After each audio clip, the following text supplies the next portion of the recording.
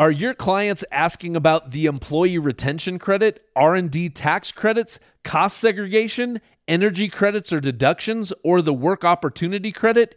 Do you lack answers or expertise in your firm to serve these specialty tax incentives?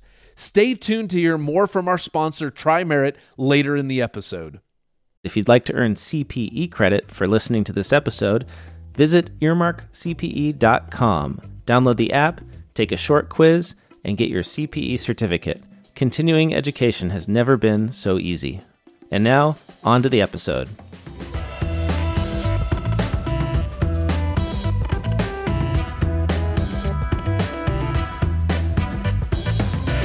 This is Oh My Fraud, a true crime podcast where no one wants to sleep with any of our criminals because they're usually accountants instead of serial killers. That's right. Oddly enough, lots of people are hot and bothered for Ted Bundy and Richard Ramirez, but nobody's hot for Bernie Madoff or Arthur Anderson. I'm Caleb Newquist. And I'm Greg Kite, and this is part 2 of a 2-part episode about how my hero, ethics researcher Dan Ariely, got caught cheating on his ethics research, which broke my heart and also broke my brain. And assuming that some of our listeners are too stubborn to go back and listen to part 1, here's a quick summary. Previously on Oh My Fraud. Dan Ariely was famous for his quirky experiments that explored ethical behavior. He published a very well-received book called The Honest Truth About Dishonesty in the popular press. He and his colleagues published an academic paper in 2012 with the super sexy title, Signing at the Beginning Makes Ethics Salient and Decreases Dishonest Self-Reports in Comparison to Signing at the End. The paper was very well received and extensively cited. In 2020, Ariely and his cohorts published a follow-up paper titled Signing at the End versus Signing at the Beginning Does Not Decrease Dishonesty, admitting that they could not replicate the findings in their 2012 paper. Along with the 2020 paper, they published the raw data from the 2012 report. And then a gaggle of data nerds called Data Colada dug into that raw data and unequivocally concluded that the data used by Ariely in the 2012 paper was faked. And with that, I think we're ready to jump back into our discussion in Lying About Lying, the Unethical Ethicist. Part 2.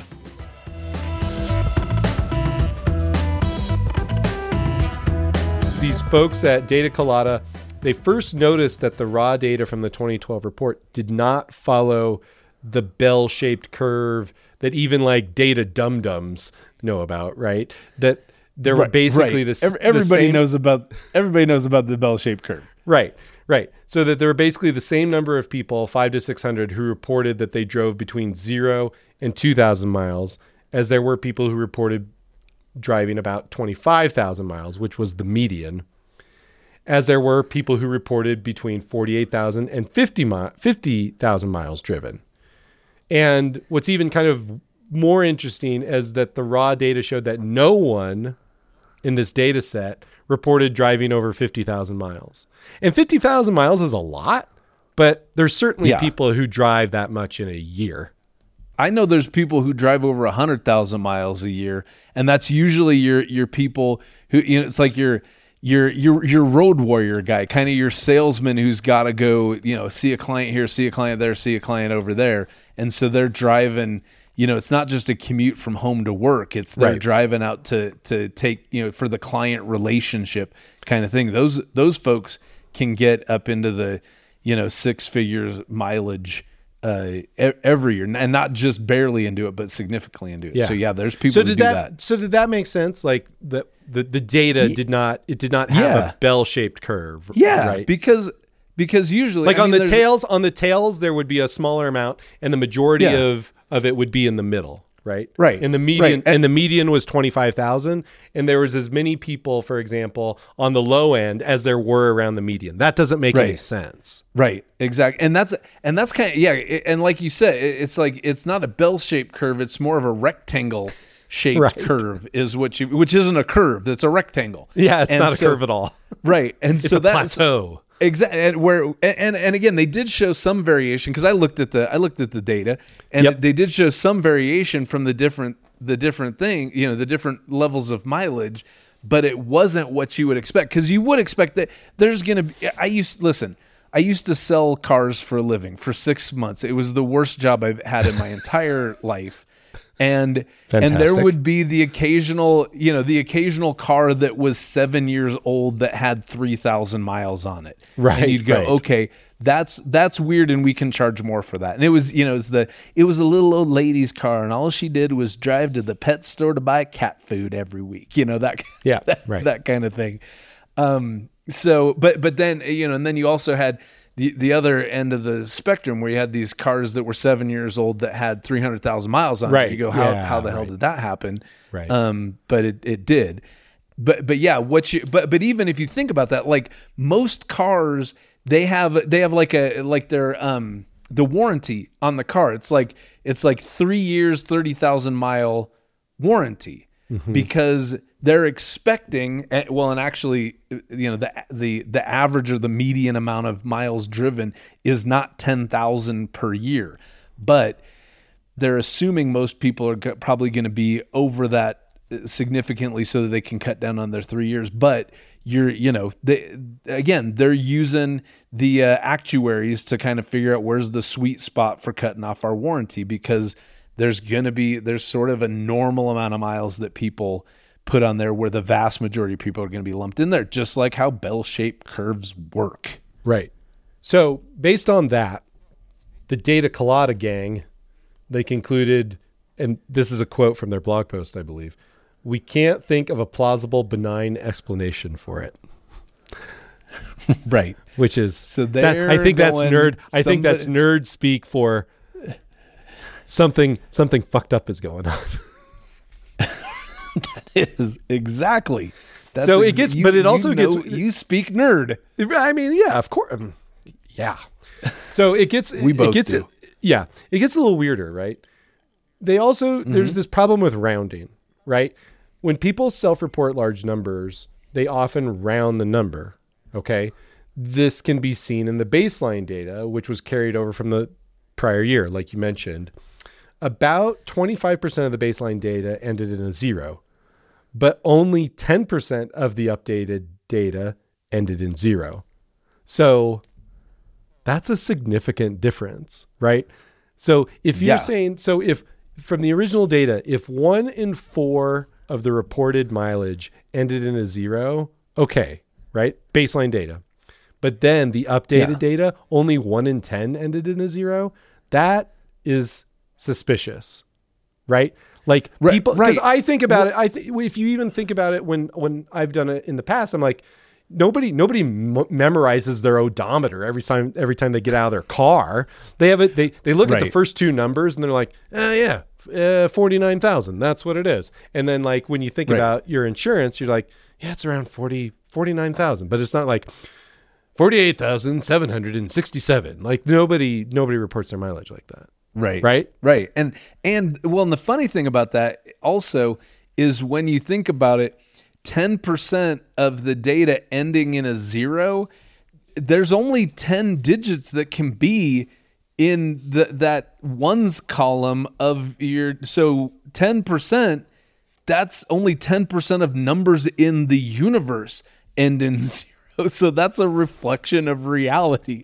Right. So that's why you can definitely conclude no one rounded in the second one, whereas people did in the first one. And I think that's what the Data Colada people were getting at, is that it sounds like there's been other studies where they do say, yeah, people are likely to round when they're self-reporting large numbers, and that just didn't happen with the right, like data your income, that like your already income, was for fishy. example. Like if you were asked to report your income, you're not going to report like down to the nickel. You report like your round figure, like of your gross income. Right. Yeah. Unless you're a nerd and you pick out your tax return from the prior year and you go, well, are you talking about gross income or adjusted gross income? Adjusted gross and income? even then, yeah. right. Yeah. And then people want to punch you. Right. Okay. But also, we're talking to a lot of accountants who listen to this podcast and are going, yeah, if somebody asked me what my income was, I'd ask them gross income or adjusted gross income, and then I'd go look at my tax return and I'd tell them down to the dollar. Yeah. Fair. Okay, one more weird thing. This is fun. Yeah. This next thing is fun. They also noticed that exactly half of the data was reported in the Calibri font. Am I saying that right? Calibri? I think so. That's how I say it. Okay, Calibri font. While the other half was reported in the Cambria font. So this is what it's come to. Following that a little bit deeper, they were able to then identify the Calibri Cambria driving twins. Okay? Drivers whose mileage mirrored one another, off by less than 1,000 miles, even across multiple cars. Right. Which is okay. Incredibly, that is incredibly suspicious, right? It's incredibly suspicious, and it's totally fucking weird that these people be like, wait a second, I think the font is, and I even looked at the differences in the font. I wouldn't have picked up on that if I was just glancing at this data. I like not. But if you were looking at it in a spreadsheet, the spreadsheet will tell you what the typeface is. Oh, right. Well, and I think even you can find that information, and obviously they did. But like I said, just from glancing at it, I don't think I'd see it, and I don't think I'd bother looking up to see that the font type was changing as I scrolled down from cell to cell. That's why you're not a data detective. That's exactly why I'm not. Like the data colada. These people are they're like data sleuths. Right. Do you remember the song? Do you like data colada? No, I don't. I mean, that's how Dan Ariely probably sings it now. Right. He does. Definitely. He still likes getting caught in the rain, but he does not like data colada. But yeah, so even with that, I looked at a few of these and it was crazy because the way that they found these, my understanding of the way that they found the driving twins, like I said, there was people who reported 1, 2, 3, and 4 cars. And obviously it was a very small group of the people that had 4 cars that were under the same policy. And so they looked at just I think there was less than 20 respondents that had 4 cars. And they started looking at the Calibri versus the Cambria. And they were like, wait a second, these two drivers, and you tracked them year to year, and they their mileage that they drove each year for all 4 cars, tracked each other. And you go, that doesn't make sense. If you have 4 cars, like again, I've got 3 cars, and one of them is my 1973 Ford Bronco, and there are what do you years, put 50 miles on that every year? Here's the 500? thing. The years that I'm worried that it's, because there's years where I'm more confident in it, years that I'm less confident in it. Right. And the years that I'm more confident, I drive it as much as I possibly can. Okay. But in the years where I go, it's driving a little weird, it spends a lot of time in the garage. Parked. And that's one of my 3 cars. The other cars maybe get similar to but then you're not just talking about that. You're saying, okay, take me and some other person that also has 3 cars. Are we driving our cars the same, the 3 cars, the same? Each car has about the same number of miles, even though those miles are different car to car. You can go, okay, car 1 for both of us got 17,000 to 18,000 miles. Car 2 got 11,000 to 12,000 miles. Car 3, and you go, got 6 to 7,000 miles, and car 4 got 6 to 7,000 miles. And you go, that's really weird. And they found, I believe what I was reading was they were able to find twins for basically all of the cars in the data set where they were like that. And that seems fishy to me as well.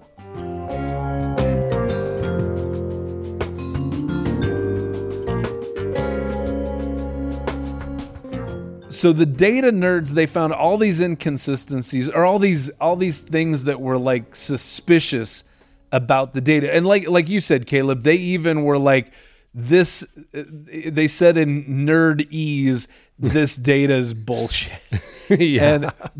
But they were also, at the same time, they were very level-headed about what the bullshit data actually means or what it actually demonstrates. Right. And this is a quote, this is another quote from their blog post, and it says, it's impossible to tell, because again, they were like, this data has been fabricated. But then they say, it's impossible to tell from the data who fabricated it.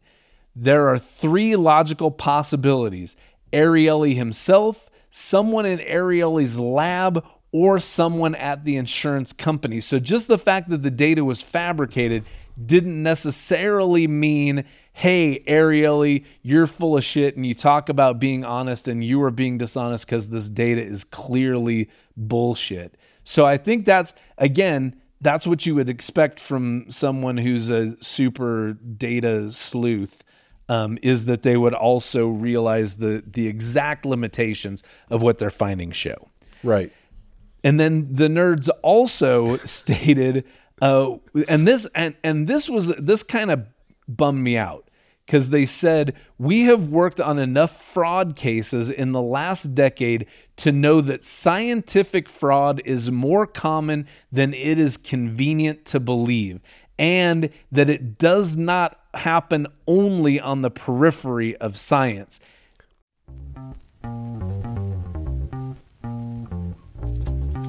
This episode of Oh My Fraud is sponsored by TriMerit. It seems like every week a new questionable ERC mill pops up offering small businesses a way to get $26,000 from the government for each one of their employees. We've all seen Twitter ads, Facebook ads, ads in podcasts, ads on Instagram, ads on TV shows, and I even personally know a guy here in Utah who's been charged with fraud for false ERC claims totaling $11 million. These questionable ERC mills are coming hard after your clients. If they haven't reached them already, they will soon. And based on the stories I've been hearing from accountants, the IRS will be reaching out to them soon too. This is why when it comes to ERC, it's important to have the right people, the right process, and the right partner. Introducing TriMerit.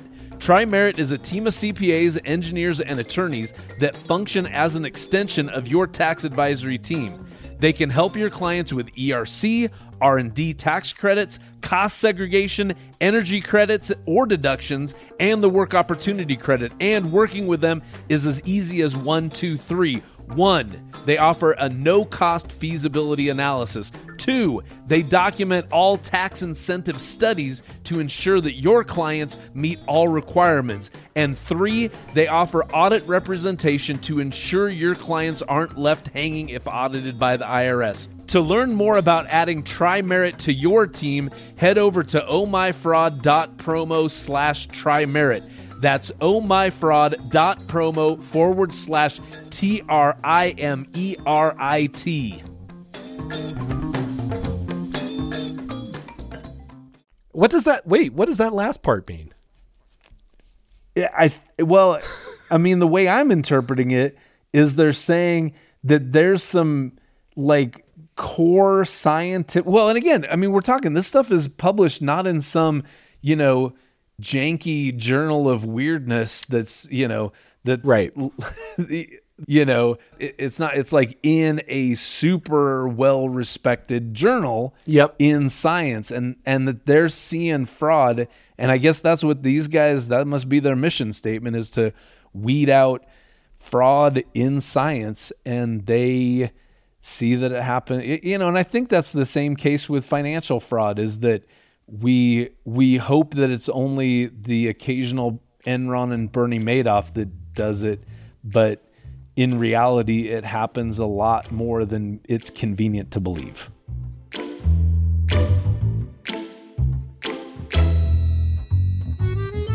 So what does Dan Ariely have to say about all this? He maintains his innocence, and he kind of he puts the onus or the blame or the responsibility on the insurance company. And so we kind of break down some of the stuff that we found in terms of like what kind of where he's right, or it's some, there's other stuff that kind of points to something else. So one point in his favor is that he and his research partners published a blog post and that new peer-reviewed paper admitting that they couldn't replicate the results of the 2012 paper. And those were both published prior to the Data Colada blog about the falsified data, right? So they continued the research. They had contradictory findings, and they published the paper, and they said, hey, guess what?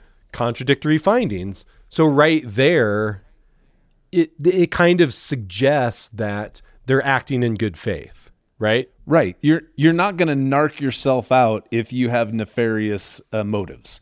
Probably not. I mean, right. Probably not.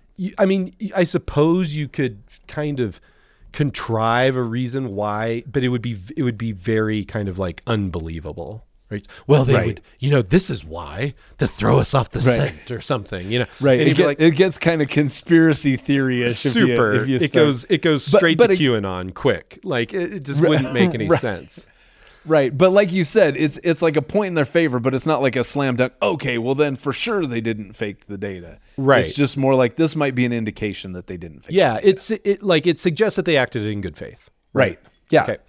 So then Ariely is quoted by BuzzFeed. There's a BuzzFeed article in the show notes that a very kind of comprehensive article about not only the findings of the study, but they talked to Ariely. They got him on the record for a lot of this stuff. And in that article, he's quoted, "I can see why it is tempting to think that I had something to do with creating the data in a fraudulent way.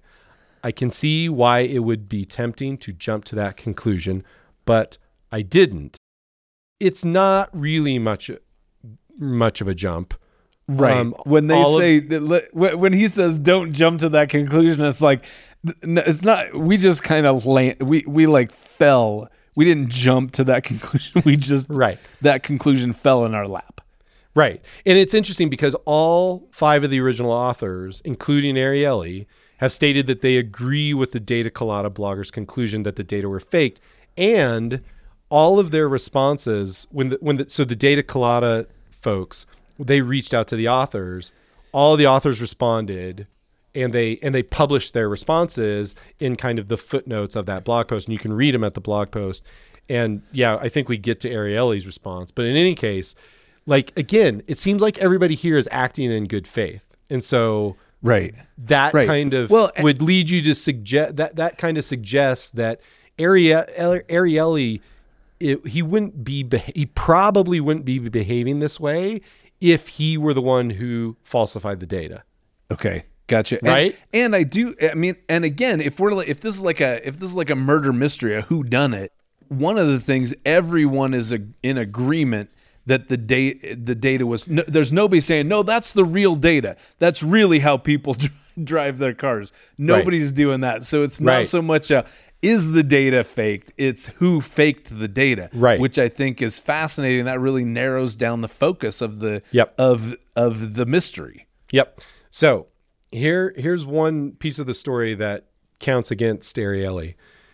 At one point in the story, it's recounted by one of his co-authors, Nina Mazar, who saw, quote, what looked like a major error. Bottom signers seemed more likely to be honest, the opposite of the hypothesis. When Mazar pointed this out to Ariely, he told her that when preparing the data set for her, he had accidentally switched the labels of the top signers and the bottom signers. Mazar swapped them upon his request. Now that looks real bad. That's so shitty. It's like, this thing we're trying to prove, we see the opposite. So, you know what? I'm such a dum-dum. It's just like on Big. Remember in Big where he's applying for the job and the guy's like, there's a couple of numbers missing off your social security number. And he's like, 17. Like he just puts it on. I don't remember that, but that is awesome. But I mean, it's one of those things where we just went through the stuff. We just went through the points where we said, it looks like Ariely's acted in good faith. But then his own co-author tells this story about he's just like, I just mislabeled them, just switch them and it's fine. That is, I mean, like people make honest mistakes like that, right? Completely plausible. Right. But also the other conclusion is just as likely. I mean, maybe not just as likely, but it's not unlikely, right? Right. Like if he decided, if he was the one, let's just for the sake of argument, if he was the one to falsify the data, this is how he covers his tracks, right? Whereas he just like, oh, I made a mistake. You just got to swap them, and that was my bad. And so she did it, and then the data supports their hypothesis, right? And again, in Dan Ariely's defense, like you said, that is something. I mean, we've worked with spreadsheets enough to know that you fuck them up from time to time. Oh my God, yeah, but of course. But also, I go, okay, if you're much more likely to make a mistake like that if you've gone through the whole spreadsheet and manipulated the data in the entire spreadsheet. Right. Because then that's when you go, oh shit, I did it backwards. I meant, oh fuck. Okay. Imagine the biological reaction that you would have when that happens. Like that, like we've been in those situations where you do something. Oh yeah. Right. Where you're just like the pit in your stomach that opens. Like there's nothing else like it. Like there's nothing else like it. Lying. Yeah. No. There's nothing else like it. There's nothing else that feels like that. Mm-hmm. Yeah, exactly. It's fucking terrifying. It is. It's the worst. And then you go, and then you say something stupid like, oh, I think when I made the spreadsheet, I just switched those around. And then as soon as you hang up, you go, holy shit, what the fuck did I just say? There's no way this is getting through. I'm busted. And then she just goes, then Nina Mazar just goes, oh, I guess he switched them up. Cool, I'll switch them back for him. He goes, phew, dodged a bullet. There can't be a group called Data Colada out there that's going to double check my work. So finally, there's one more point that might be in Ariely's favor. And it's from a quote from when he spoke to the Times of Israel. And he said, quote, I think my academic reputation will take a hit, but I have patience and I believe my studies speak for themselves. 5 years from now, more good studies we do will come out and people will scrutinize the details and see they're fine and will continue moving forward. So he seems like he's got a lot of confidence, but yeah.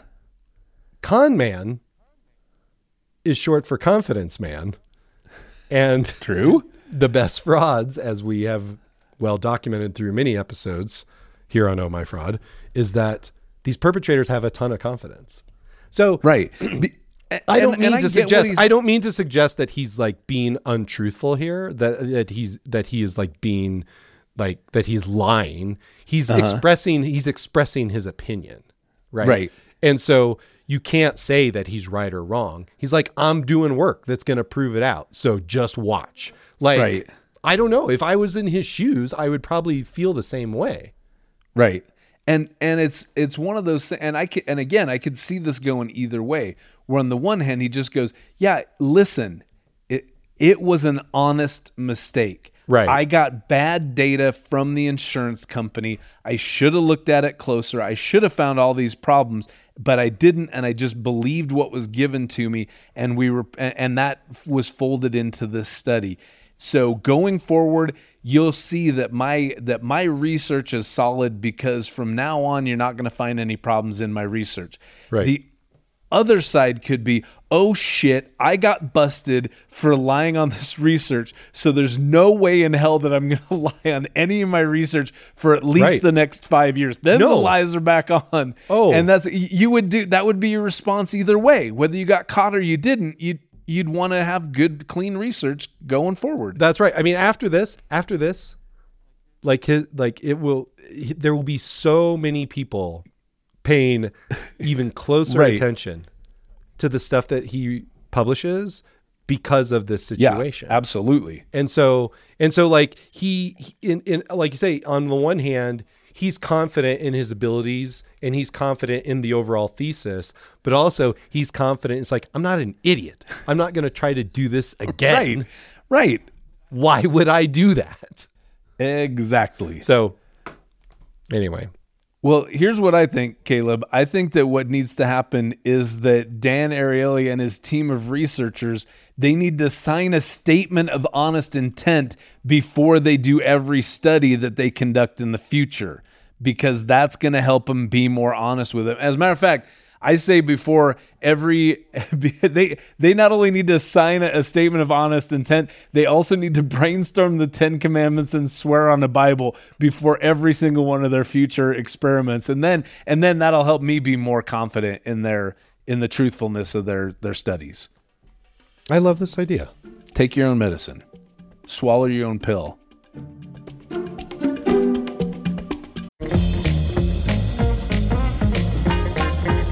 This episode of Oh My Fraud is sponsored by Patriot. Patriot Software creates accounting and payroll software that radically simplifies the day-to-day complexities that American businesses and their accountants face. Patriot is seamlessly integrated under one login, easy to use and affordable. And they rank #1 for ease of use, customer support, features, and value for the money by users. Patriot's accounting software is a cloud-based, full-featured accounting general ledger that gives your clients the simplicity they need, but the power you require. Patriot has patented dual ledger accounting, so you can quickly switch between cash basis, modified cash basis, or accrual accounting, and a chart of accounts that can have unlimited sub-accounts and nest up to 8 accounts deep. Patriot's payroll software lets you run payroll in 3 easy steps, offers free 2-day direct deposit, and their full-service payroll offers a tax filing guarantee. Accounting professionals can partner with Patriot and receive discounted pricing that increases as you add more clients. Support located in the USA, free co-branding, and free accounting and payroll for your firm. Join thousands of accounting professionals who trust Patriot with their clients' accounting and payroll and get a 30-day free trial. Head on over to ohmyfraud.promo/Patriot. That's ohmyfraud.promo/PATRIOT. So, Caleb, I want to talk about whether or not you and I, or even more specifically, I need to stop using Dan Ariely's research. And, okay. I mean, Greg, what do you think? Greg? Do you think... Greg? Yes. Do you need to stop using Dan Ariely's book as a basis for ethics webinars? I say no. I say I do not need to retract all the webinars that we've done in the past. There's your surprise twist, podcast listeners. Tell me more, Greg. Okay, so here's the big thing. So so one of the big things that he talks about, one of the findings that he has that I rely upon a lot is the whole thing we've talked about, a reflection on a moral code. That if you have some sort of like honest reflection on whether or not you are an ethical person, that changes your moral behavior. And I believe that A, that's obvious. B, I feel like I've experienced that myself. So, and specifically when I was in my MBA program, we had it was what they call it. It was an executive MBA program. Not that I was an executive, but what that meant was you only took one class at a time. And every class was exactly 5 weeks long, and you did 4 hours of class on Friday night and 4 hours of class on Saturday mornings for 5 weeks, and that was your course. And we took an ethics class as part of our MBA curriculum. And so for 5 weeks, I was doing nothing but reading HBR ethics articles. And in that 5 weeks, I started making restitution like I was an alcoholic on step 9. I mean, it had this major impact on me because all I was doing for 5 weeks was reflecting on, am I a good person or am I a piece of shit? And what have I done that hasn't been morally perfect? And I was so convicted. You're lucky you made it out alive, man. You're lucky you made it out of that alive, man. Well, and all I'm saying is I have personal, albeit anecdotal evidence that reflection on a moral code is incredibly powerful on the human psyche. So Yep. I don't feel, I feel like I can still lean on, I still believe that even if the findings of this study are wrong or inconclusive, it seems like overarching principle, it's true. And it can have an effect. Even if we're not going to say it's not going to have a negative impact on moral behavior. And I've seen it myself that it has a positive impact on moral behavior. All right. Cool. I also want to say that signing a statement of honest intent, obviously it's not a silver bullet, but again, at worst, if you have someone sign a statement of honest intent and then they lie, you at least have a lot of rope to hang that person with. Kind of like what was it after Enron? They had the Sarbanes-Oxley Act.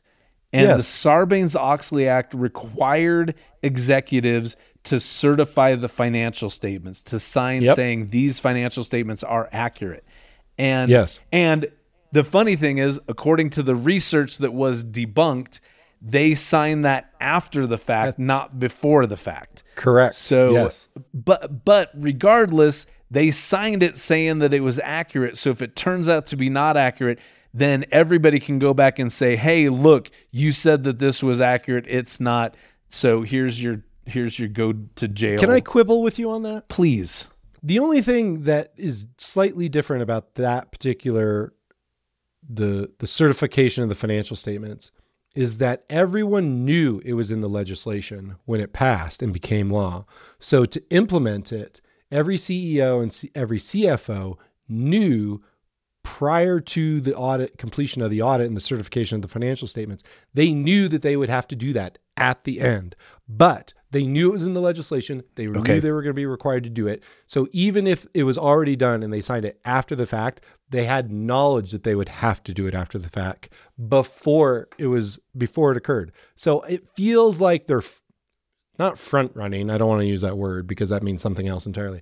But it feels like because of that knowledge, it still feels like they're attesting in a way they're attesting beforehand, right? You follow? I 100% follow. And more where I'm going is whether or not that increases ethical behavior or it has no impact on ethical behavior. I don't think anybody could say that that's going to make people less ethical by having to sign that. And regardless of all the ethical implication, you've got somebody who signed a thing, said these are good. And so if they're not, you can go and use that against them in a court of law. Yeah. That's basically you said where right I'm going with that one. Here's your this is your signature. I love it in court when they're like, excuse me, this signature, is it yours? And people are like, yes, that's my signature. Right. And like, it's like, and the noose gets tight, and it's just, Right. Yeah, and the people in the court, they all give a standing ovation to the lawyer. I've seen the movies. I know how that goes. So it's pretty which movie? pretty dramatic. Some of the things too, though, I do think this case is interesting because it puts some limits on some of Dan Ariely's own research. Like, for instance, kind of like we were saying with all the rationalization stuff, if a reflection on a moral code, if that makes you less likely to be unethical, if it makes you more likely to be ethical, then there are few people who reflect on moral codes more often than Dan Ariely. And clearly, if you think that he's the one who faked this data, it didn't work for him. So, and even thinking about that, we did an episode about fraud in religious organizations, and religions, obviously, people who are very religious, they reflect on moral codes all the time, but there's still plenty of fraud and theft in religious organizations. So there is a limit on how much reflection on a moral code is going to affect your behavior, ethically speaking. As a Catholic adjacent person, I can attest that early on in the Mass, and again, the Catholics listening will crucify me for getting this wrong. But early on in the Mass, there is where you you absolve yourself before God to prepare yourself for the Mass. And I don't know know the exact language, but there is a moment in the Mass where that is the express thing that you're doing, is preparing yourself before God by asking for forgiveness for your sins. And so right then and there, it's like, you're in this holy place, so get ready. Right. Because you're gonna atone, bitches. Right. Right. You know? But I gotta think that a lot of that becomes just sort of rote and Oh, for sure. Thoughtless if it's happened all again and again. And it's funny because I absolutely can see that within myself, because I teach on ethics regularly. And there's been plenty of times it's been almost a decade. The first time I did ethics training was I think it was in 2013.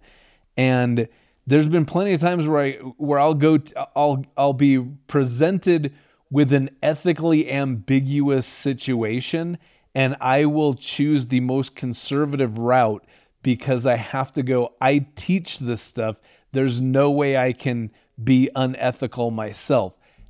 But that said, after doing it for 10 years, I also know that happens less now than it did at the beginning. So again, there's sort of this familiarity with the with ethics that almost makes you immune to the efficacy of a reflection on a moral code. Right. Yeah. Fair enough.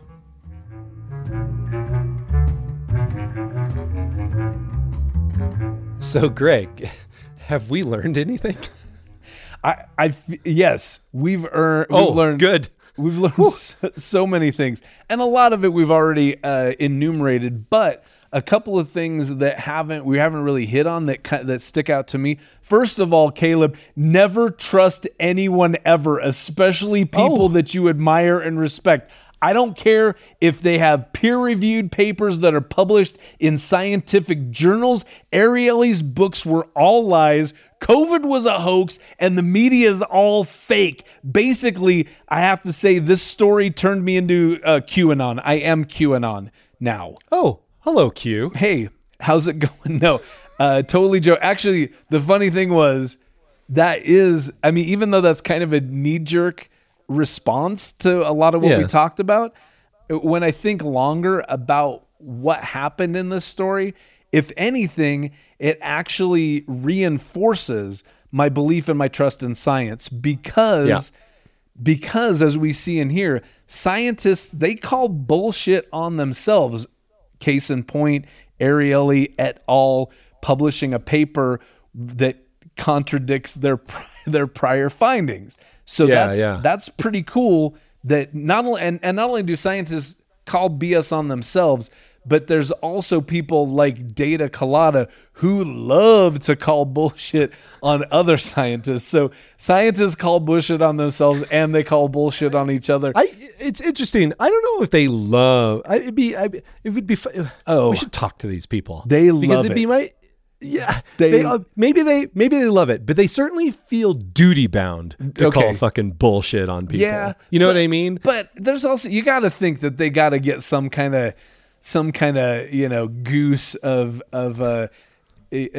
dopamine for going, I got him. That there's a lot of sense of satisfaction of being the cop who solved the crime. Yeah. This episode of Oh My Fraud is sponsored by the South Carolina Association of CPAs, also known as SCA CPA. Hey, Caleb, I love diving into a juicy fraud case with you, right?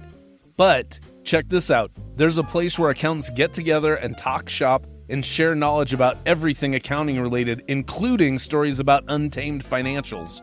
Oh, tell me more, Greg.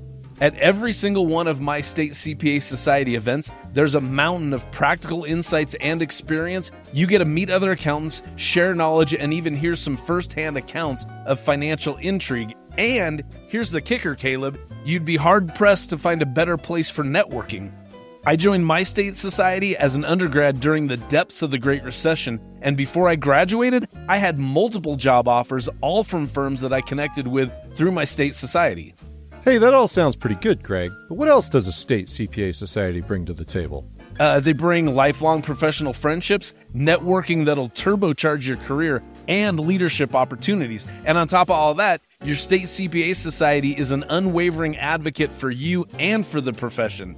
State CPA associations keep their fingers on the pulse of the constantly shifting business, regulatory, and legislative landscapes to keep you on the cutting edge and to protect the CPA profession. And as you know, protecting the profession means securing your livelihood. And hey, wherever you're tuning into the podcast from, be it the Palmetto State or some other state with a lamer nickname, there's a CPA association in your corner ready to ignite your accounting journey.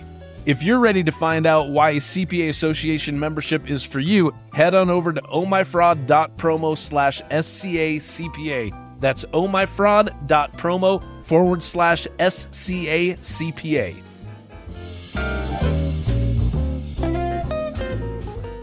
All right. The other thing that we didn't talk about so far in this podcast is that everything we talked about and even some stuff we didn't actually get to reinforces to me the effectiveness of transparency in the realm of ethics.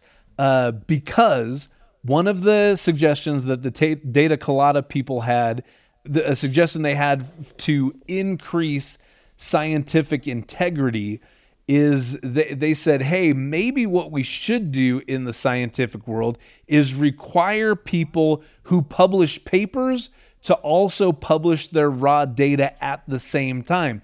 Because in this case, there was a 2012 paper that was incredibly influential. The data was not published until the follow-up paper 8 years later, and that was the data that the Data Colada people used to then to show that the data that was being used was fake.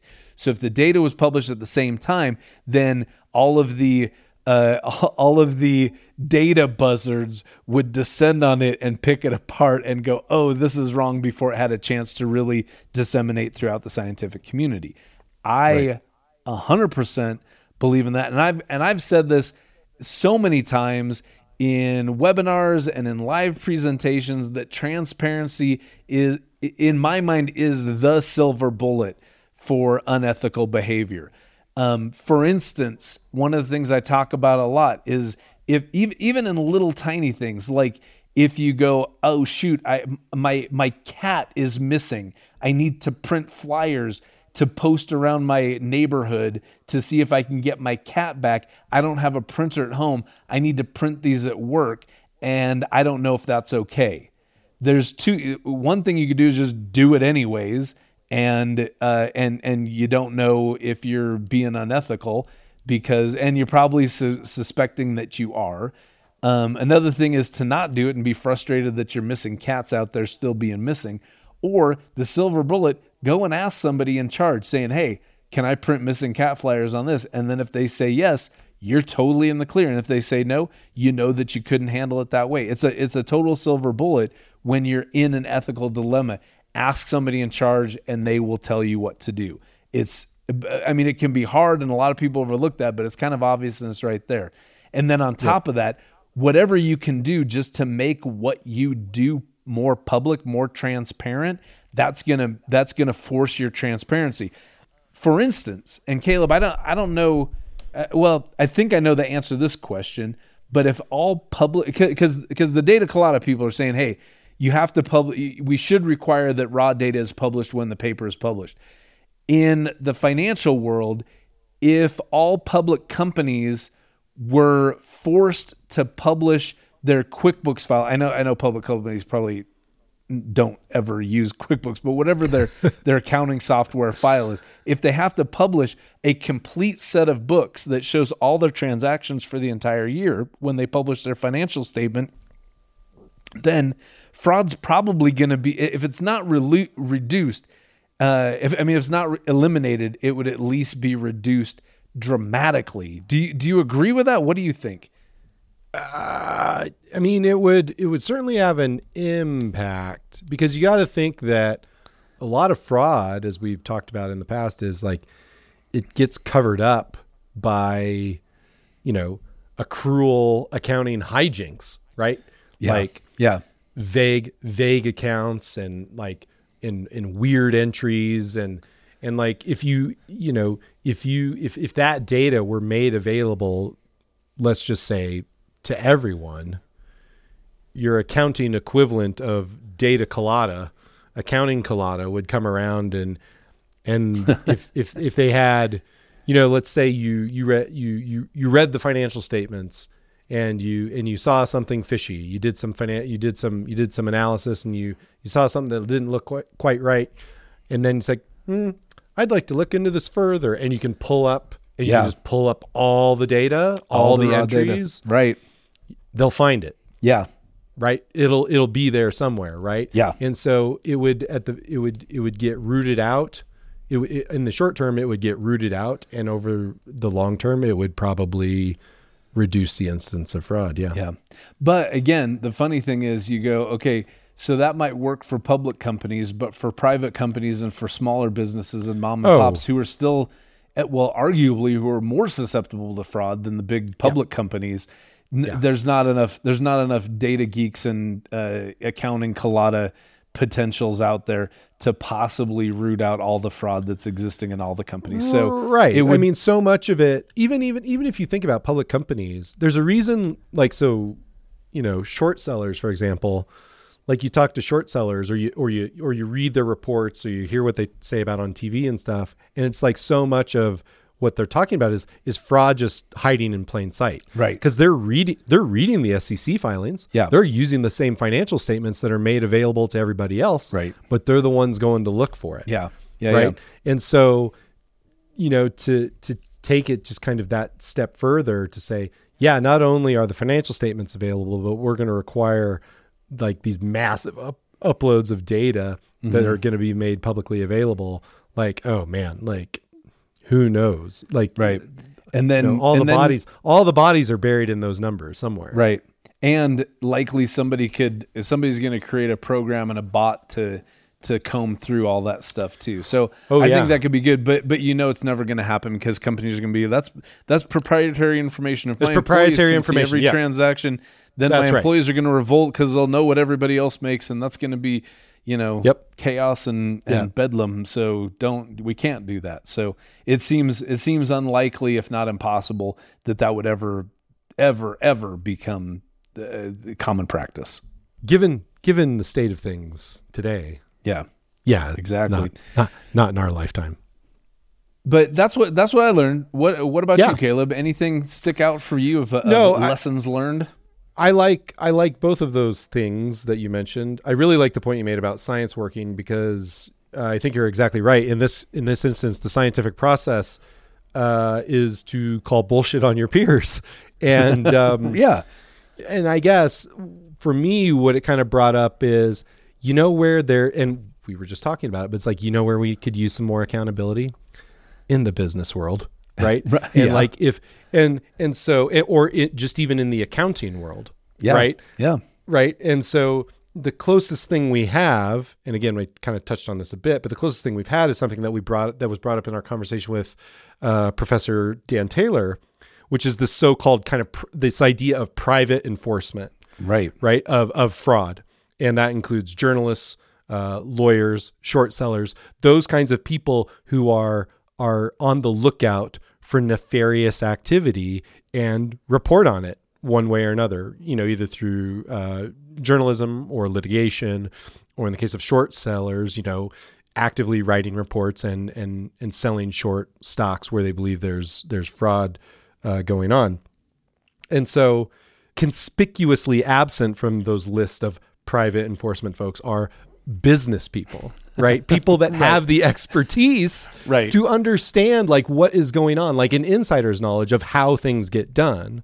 Right. And I mean, there's a few, like there's obviously forensic accountants out there and things. There's people that do that kind of work. But as a general rule. Yeah. And don't discount internal auditors. You're right. There's no more private enforcement than an internal audit team inside a company. But I think those are kind of some of your unsung heroes, and there's a lot of even an internal audit team doesn't exist in all businesses. So that doesn't contradict your point, but it does kind of broaden the number of heroes. I think the other interesting thing that I learned that's related to this is just how strong of feelings people seem to have about this particular situation. Specifically the Ariely situation? The Ariely situation. Okay. Yeah. I read one column that basically said that, again, it kind of underscores the point that we made, which is this is proof that the scientific process works and is like and rigorous and robust, and that we should celebrate it because it does have this accountability mechanism kind of built into it. And at a time when so many people seem to distrust science based on basically nothing, science has just shown that it's extremely resilient in terms of like how it's done, how it's practiced. So I think that's really interesting. But then there's other people out there, academics, frankly, that are convinced that this is just, that they just see this is fraud in academia, and like that the system is irreparably broken. And especially like there's a lot of scrutiny on behavioral economics specifically. There's countless articles out there. That BuzzFeed article, the original article that I found when I actually brought this story to your attention, Greg, the Dan Ariely story. You were the one that knocked him off my pedestal. Thanks. Yes, indeed. Anyway, I went down kind of a rabbit hole on kind of the scrutiny around behavioral economics, and it's pretty widespread. Like there are people, there seems to be a contingent of skeptics around behavioral economics, and they are not shy about expressing their doubts about it. And the replication thing, the replication of the results is what is so difficult to prove. And so even somebody like, who hasn't even come up in this conversation, but like Daniel Kahneman, who's like one of the founders essentially of this field. Right. Kahneman, he has been criticized all over the place about some of the findings of his own studies. Really? And so like, and so he's the big dog. He's kind of the godfather of behavioral economics. Yeah. Him and his research partner, Amos Tversky, they were the ones who basically created this field and won a Nobel Prize. And I mean, I don't think Kahneman and Tversky. Kahneman won it in 2002. I don't remember if Tversky ever actually won a Nobel Prize. But in any case, loser. Well, somebody's going to have to keep me honest on that. I don't keep track of these. No, I wasn't calling you a loser. I wasn't calling you a loser. I was calling Tversky a loser. Not winning a Nobel Prize like a little punk. Greg, speaking ill of the dead. Anyway. Oh, is he? Oh. Yeah, he passed years away. ago. Well, then. Long time ago. Well, here's the thing. Then that completely erases the ethics from it, because he's not around to get his feelings hurt. Anyway, that was the other thing I had is like just how kind of, I don't know if heated is the right word, but there is some spirited debate going on around this stuff. Well, and even that last part you said about people just thinking that science at large is corrupted. The quote from the Data Colada people about how widespread fraud in scientific research is, that was definitely disheartening. And it almost feels like they're on the, I think that they would reluctantly assent to, like you said, the robustness and the fact that the science on the big picture, you zoom out, the scientific process works, but I think it sounded a little like they were a little depressed and a little defeated on how often they're seeing this happen. Like we didn't need this. Exactly.